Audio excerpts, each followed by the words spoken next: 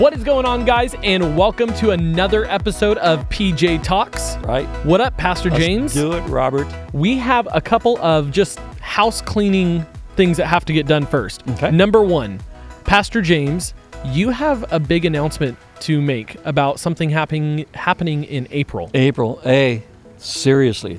Impact 2018. All of you need to come to this. Now, what is Impact? Impact is a day of inspiration for those of us who lead. And when I say lead, you can lead a Sunday school department or a classroom of fourth graders, or you can be a CEO of a Fortune 500 company. So this is for any leader. Any leader. It's a one-day conference Yes. held at our Southwest campus. Yes. But you can find more information either in the description below or the link that's right in front of us. Ooh. Right? It's not there right now. I know, I see it. By faith. Boom. By faith. Do you Right. like the little I know little what just snap? happened. Yeah. Actually, we're going to put it here. Our Oh. lineup for that day is off the hook. Yeah, you guys are going to have to check out the website, impactconference.life. It's going to be an epic day. It I'm really super pumped is. in April Yep. for that. It's the end of April. I think it's April 28th. April 28th. I believe it is. Mark your calendars now. That's it. But today, we want to talk about caring for leaders. Good. We want to hear from you, being a leader of leaders, how you can go through your many years of leadership and pour into the people, especially because this year is a very reflective year for you. Oh, my gosh. 2018 I'll is cry about it today. Before it's over with, if you talk about the 30 years and I tell you the stories, I'll cry. So, yeah, you're right. It's 30 years of you leading our church. Yes. I mean, that's longer than I've been alive. Shut up, Robert. But I want to talk about some of the things that we've been hearing. And the biggest thing that we've heard as we've been developing stories and getting things ready for our October celebration. Of which I haven't seen any, and it scares me. No, you will probably not see Wow. much of it Okay. until then, because we want to hit you right in the feels. Mm. But one thing that has been consistent is your care for your leaders. Now, where does that develop? Honestly, and I've said this maybe before on this podcast, but most of what I am today came out of pain in the past. And that's pretty much the truth with a lot of leaders that I talk to. In other words, in the early years of the development as a leader, especially in the early part of your life, stuff happens. It's not pleasant. It's painful. And you say, if I ever get the chance, I'll do it different. So for me, when I was a young leader, by the way, this spring, I will have been giving gospel messages for Jesus for 40 years. That's crazy. That's really way older than you. That's double my age. Double your age. I was 17 years old, senior in high school, and I gave my first sermon.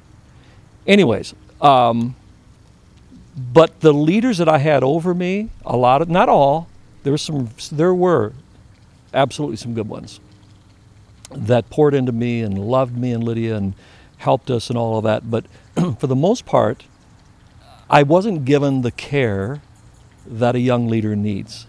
A safe place to not be okay, a safe place to journey in life and develop as a leader.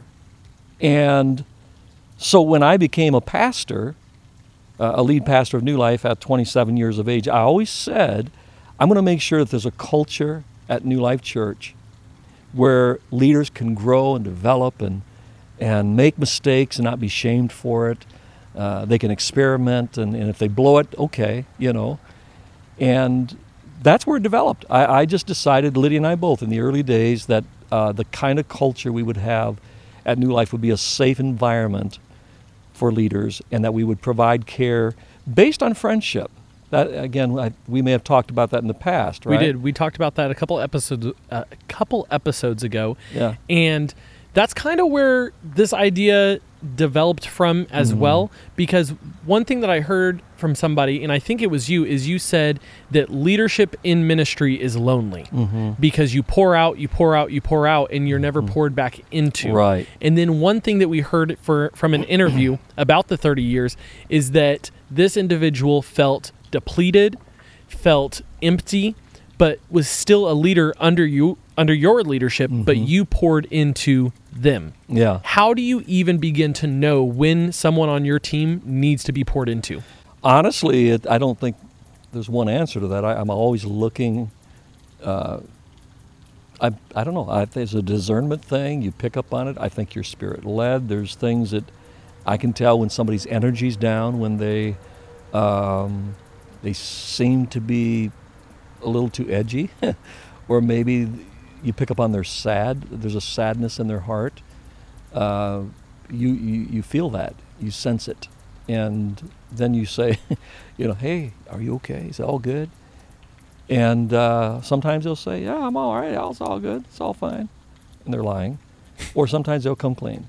But it's a discernment thing. And then I'm just constantly asking that question. What are some of the questions that you ask? Like I just said, hey, how is it? How are you doing?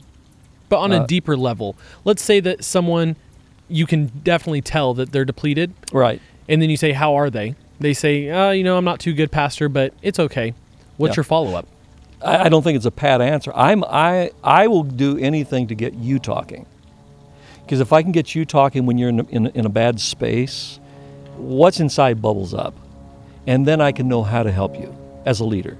It may be your marriage. It may be as a parent. It may be financial pressure. It might be, it's 1,000 things it could be. I just was on the phone yesterday with a leader, very significant leader in our organization, and I listened. I listened for an hour and a half, but I started off at the front end. I knew something was wrong.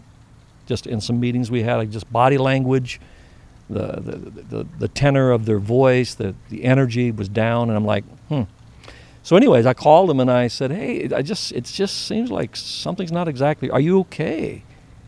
And yeah, I'm doing okay. And I said, well, let's talk about it. So I began to ask questions that just allowed this person, I teed it up for him.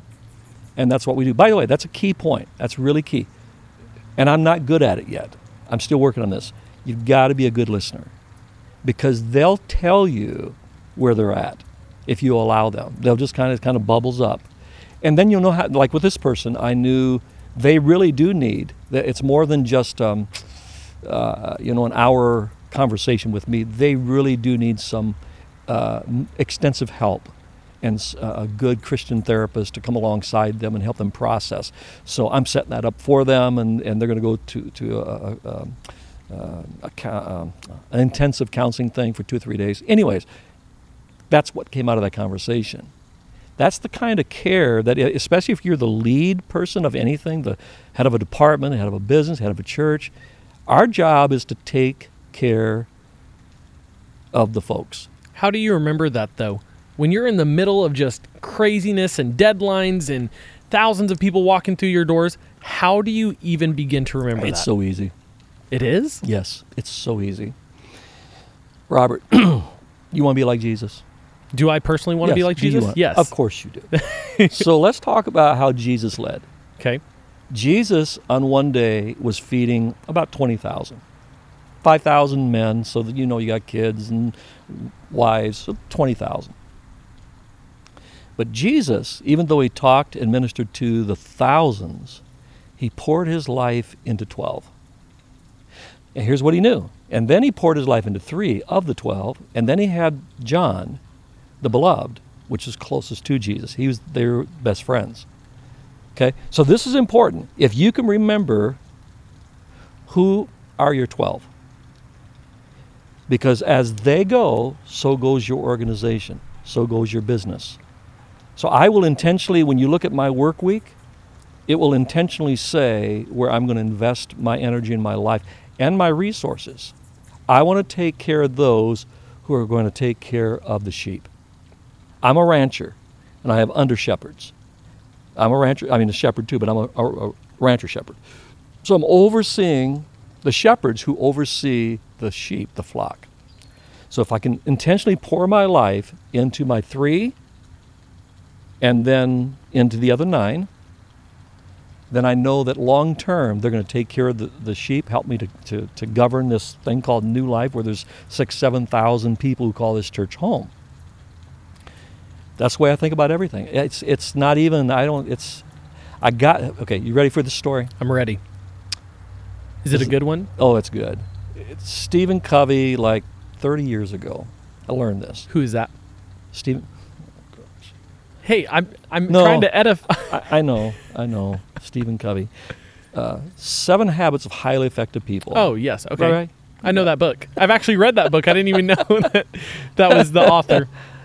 Stephen Covey tells a story, and it's about the farmer who gets this goose that lays golden eggs. He's like, whoa, my God, he's poor. He's a very poor farmer. But he gets this goose, it's laying golden eggs. He comes and tells his wife, oh my gosh, this goose lays golden eggs. We're going to be wealthy. So every day, faithfully, that goose is laying these golden eggs. He goes out there and he takes the golden egg, takes it, sells it. He gets another, boatload of money from that. Next day, same thing. Goes on and on for a couple years. And then one day, he goes out there and the goose didn't lay a golden egg. And he got so mad. He said, why are you laying golden eggs? And, and he got so mad at this goose. By the way, let me back up. Big part of the story. Every day he... Pause for a second. There's sirens. Is that bad? Yeah. You don't like that? No. So I'm going to start all over again? No. You get to one day he walked out and the goose wasn't laying eggs. So one day he walks out to the barn. He goes to get the golden egg from the goose, and there's not one there. And by the way, you got to back up. He's been feeding this goose every day because it's laying the golden eggs. So every day he feeds this goose and takes good care of it, nurtures it because it's laying the golden egg. But one day he goes out and he didn't lay the golden egg. So he gets so angry. Why didn't you lay the golden egg? He got so angry that he starts choking this goose. And he's so angry he doesn't realize what he's doing. He finally killed the goose that lays the golden eggs. Here's the lessons. Number 1, take care of your gooses that are laying the golden eggs. Who is it on your team that are producing the golden eggs? There are not a lot of them. So is there a deeper level than just giving them food? Oh, of course, yeah. I'm talking about nurturing, loving, caring for. Sending this person I'm going to send to a Christian counseling center. I want their soul good. I just don't want them to produce the golden eggs that they can do on Sunday. I want to make sure their soul's good, their family's good, their finances are good. Make sure that they're good as a person, right? But it really does relate to this thing. Okay. Take care of the gooses that lay the golden eggs. That's what I'm saying. Yes. So who are my 12? The gooses. They're laying the golden eggs. At the same time, when they have a bad day, and you go out there and they have messed up, and one day they didn't lay the golden egg, don't get so angry with them that you choke the life out, not physically, obviously, but you say things that destroy their soul, and they stop producing the golden eggs for you, and they'll go somewhere else and lay the golden eggs for somebody else. Wow. That's a heavy revy, dude. That's a good one. That is a good one. So back to the team. Take care of those who take care of the team. Make sure that they're good in spirit, soul, and body. There's a guy in the business sector who has 5-minute meetings with his staff. Mm-hmm. Everybody from the mail person to his executives. Mm-hmm. Every couple months, they do a 5-minute meeting. Now, have you ever deployed anything like that with your staff before? What do you mean? Where you have intentionally sat down with each and every one of them? No. Is it because you're holding firm on the 12? And then you're expectant that those leaders develop the same relationship with their 12, so on and so forth? Yeah. See, because I think that at some point your span of care, it's all about span of care. This is really key. You can really only give really, really good care to 12. They're really, you think in the Bible, it's all about 12. 12 disciples, 12 tribes of Israel, 12 sons of Jacob, 12 foundations of the new Jerusalem coming, down from heaven. There's 12 is the span of government, the span of care. So when I think about, and when we talk about a home group, in my home, anywhere over 12, somebody's not contributing. They're not talking. They're shutting down. Too many people in the room. You were here. We had that big party, and there's like 60 people in our home. Yeah. Well, we had fun, but nobody went deep. You see what I'm saying? Yes. So I think of New Life in the sense that Lydia and I lead pastors, and I've got my 12 are my campus pastors, my directional team. That's pretty much around 12. At some point, as the church grows, you have to keep thinking about making sure they're caring for 12. They're caring for 12. And then under them, the same thing. That's just the way I see it. Have you ever gotten off track of that? Of course. How do you fix it? You come back again to this way of thinking. That's why training's so important. That's why this podcast's so important. Because you learn to think a certain way. Everybody veers off. But I always come back to the training that I had 30 years ago, 20 years ago, whatever it was, to think through. Because remember, the church started at 45. It was easy to govern, to lead, and to give care to the team until it got up to about 200. And that's when you have to choose. And a lot of you out there, you're pastoring churches, you're hitting that 200 mark or thereabouts, you're headed towards that. This is key. There's something very true about the 200 barrier. 200 barrier. It's where a lot of churches, most churches stop growing. And here's why. Because the lead pastor, still wants to be the shepherd over everybody. We marry, we bury, we're everybody's hero. Everybody thinks we're awesome. We know everybody's name. And at 200, you got to say, wait a second, do I want to be a part of something great? If I do, then I've got to release shepherding care to others, and then they become people's heroes. And that happened with me when Bill Cheney came on my staff. How did that revolutionize it? Oh, it was huge because, well, the positive is the church exploded with growth. Because I, as one leader, can only cover so many people. And again, it's between 200 and 300 that you know everybody's name. And again, every Sunday when there's a baby dedication, you're the hero. You're holding the baby up like I did with you, Robert. I did his baby dedication. Anyways, it's very true. But everybody thinks you're awesome, right? Yeah. But all of a sudden, they're saying, hey, listen, I want Bill Cheney to do my baby dedication rather than you. But you're wonderful, but I just want Bill. Well, what's wrong with me, right? Or counseling. Hey, because I'm a terrible counselor, as you know. I really am. I'm not a good therapy counselor. But Bill was a good counselor. So people started lining up at his door instead of my door. And I had to work through some issues like, you got to give up to go up. You got to give up to go up. When you say you have to give up to go up, Yes. how do you know what to give up to go up?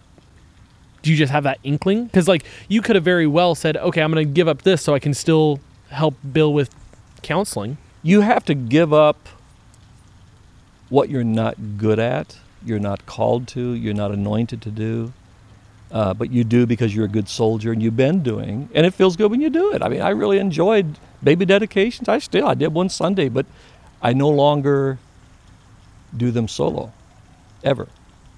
If I'm going to do a baby dedication, I've got, like Sunday, I had Joe and Kathleen, who's at the Northwest. Yeah, the campus pastors. The campus pastors. I want to make sure that I'm putting my change in their pocket, my influence.